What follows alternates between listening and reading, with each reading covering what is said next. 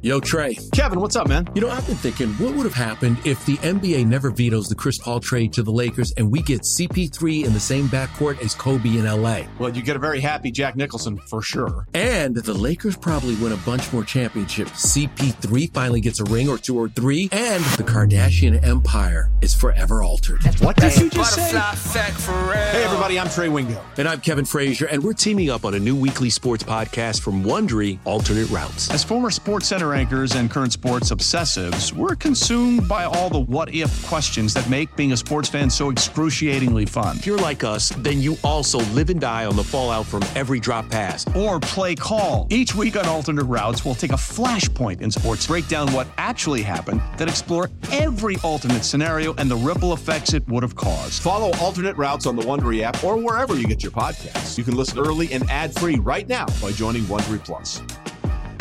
Let Tend Dental make your dream smile a reality. We offer a variety of top-rated treatments, including Invisalign aligners. And for a limited time, Tend is offering $750 off orthodontic treatments. Offer valid through January 31st, so don't wait. Visit hellotend.com/sale. That's hellotend.com/sale. And book your free consult today.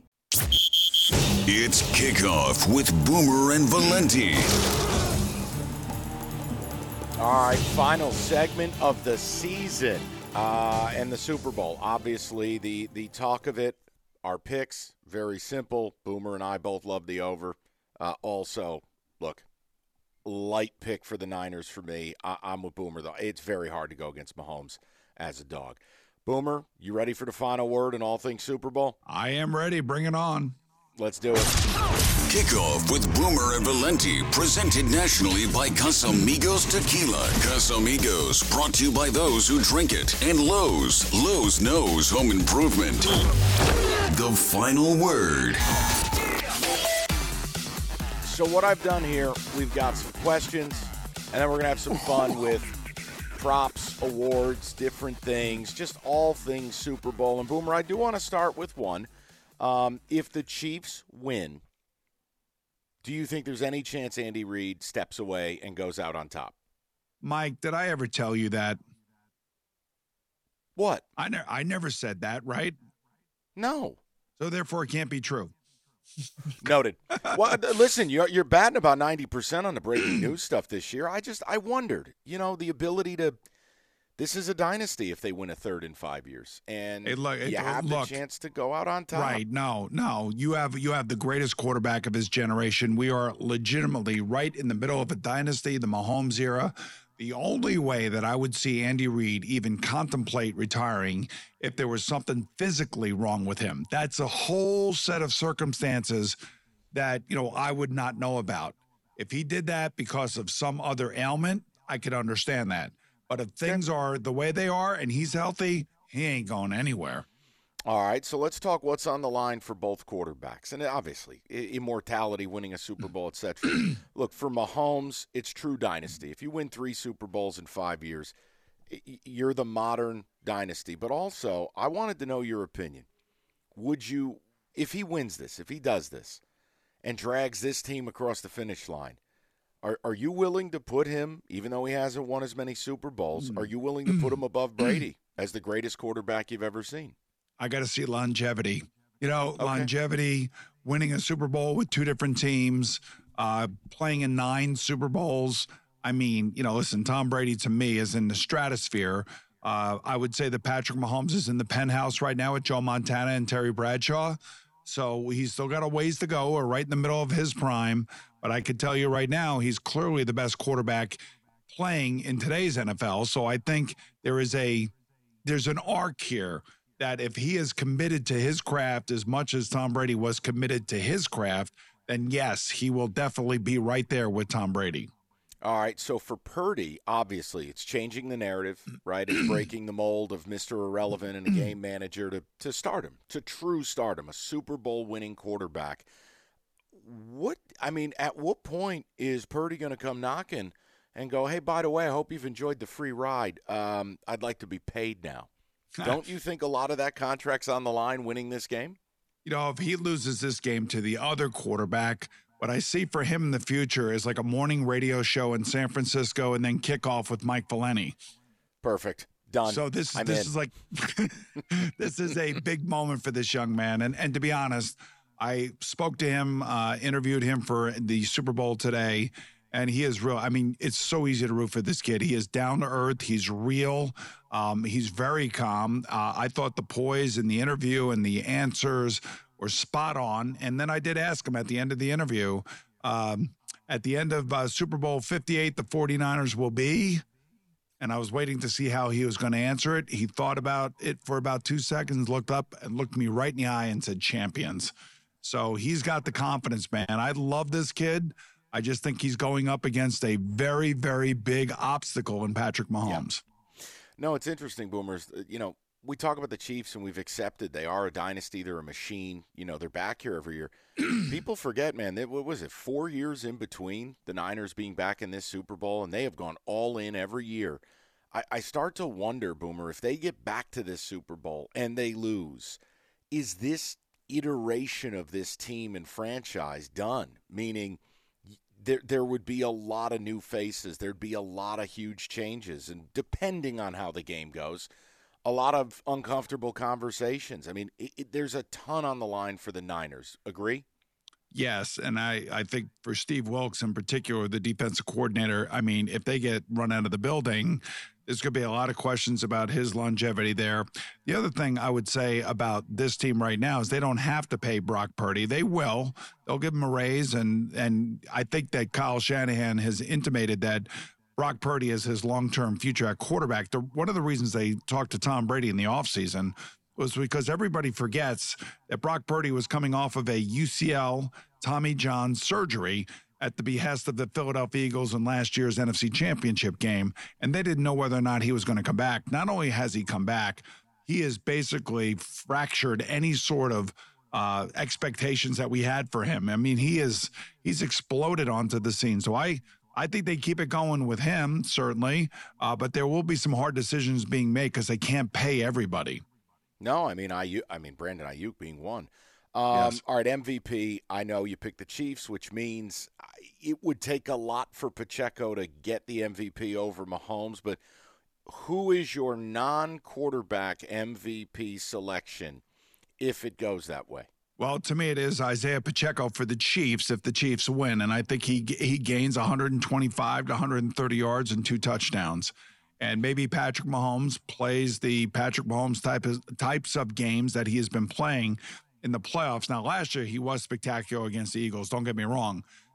The spectacular game has not been seen in this playoff run. It's just been a really good, solid, nuanced, brilliant type of playing that he is doing. So, to me, it's Isaiah Pacheco because they are a more running team. And if it's not him, then it's got to be Travis Kelce. With Taylor Swift in the building, the Super Bowl, the emotion that we saw from Travis 2 weeks ago against Baltimore, I think carries over into this game, which means that he has a very good chance of being the MVP as well.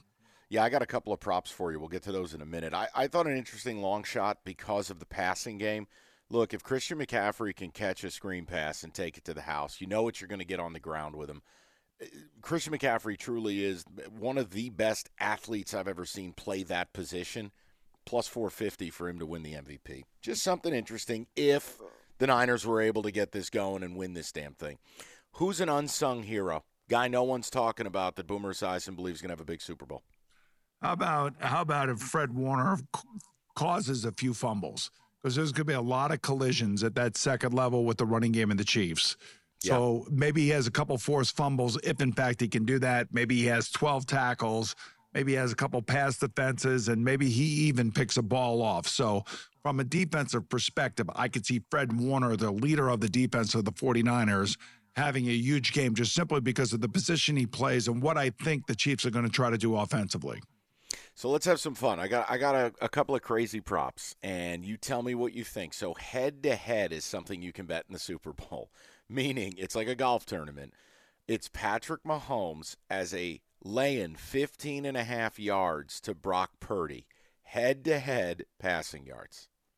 I'll take Brock Purdy in passing yards. Okay.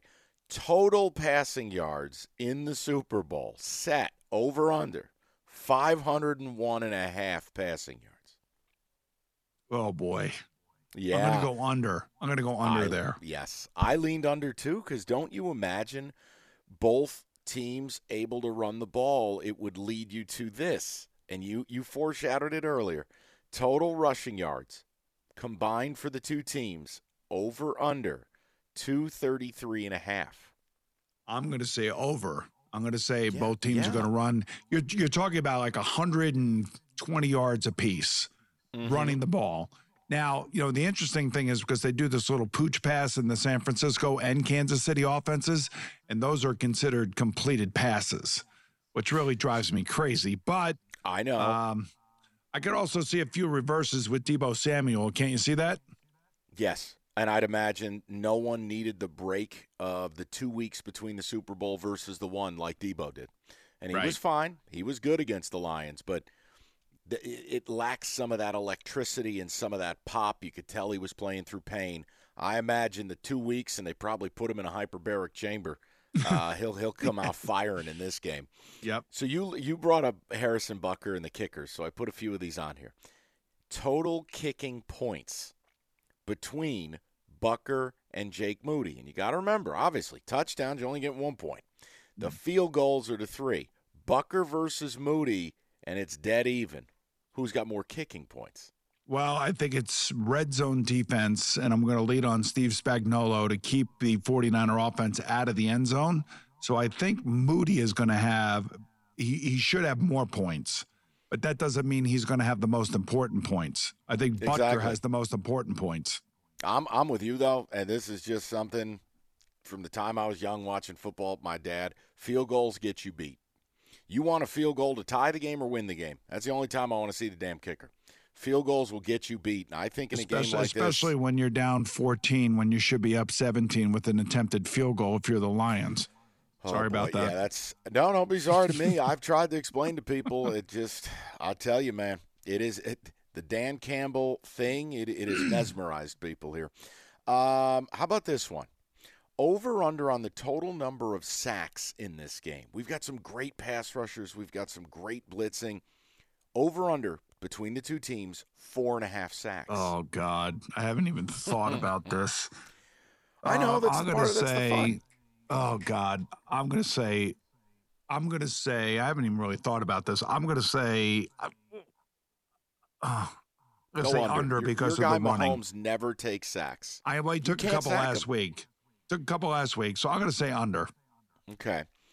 Now, this is the number one prop in Vegas. Over under. I swear to you, this is the most popular prop. Okay. Kyle Juszczyk, rushing yards, over under 3.5. Oh, Juszczyk, over and under run. I'm not making that up. Oh, my God. I talked to one of my guys in Vegas yesterday. I swear to God, I'll be rooting for this right out of the gate. I'm going to go over. You need it. That a baby. Over. You give us one fullback belly for 4 yards. Come on now. Heads or tails opening. Fourth and 2, and he runs for 5. Okay, here. This is another great one. All right, ready? Yes. Over under on the shortest touchdown is 1.5. Is someone going to score from the 1 yard line in this game? Yes. Yeah. Is it? It's you feel it. You know it's going to happen. I feel like it's happened a lot in the last few Super Bowls too, hasn't it? It has. You mentioned Kelsey. You think he's going to have a big game? Anytime touchdown, even money, yes or no? Yes. Okay. Opening coin toss, heads or tails? I'm a heads guy. Okay. Let me offer you this, and it's interesting. The Niners are plus 200 to score a TD on the opening drive. They have done so 10 times this season, which is 3 more than any other team in football, and they haven't done it yet this playoffs. Niners plus 200 to score a TD on the opening drive. I'm going to say no. I mean, it is a young quarterback in his first Super Bowl. I'll say no. Well, listen, we have run the gamut. We've said it all. We've done it all. Another season in the books, the Super Bowl in the books. Boomer, tremendous job by you. Appreciate it. I know you've been up since like midnight. Tremendous by you. Scones, appreciate it. Eddie Scazzeri. Guys, another season in the books. We'll be back for season 3. Hopefully we bring you some off-season shows, but that's TBA. Boomer and I got to work on that. For Boomer Esiason, I'm Mike Valenti. Appreciate you guys listening. Enjoy the Super Bowl. It's Kickoff with Boomer and Valenti.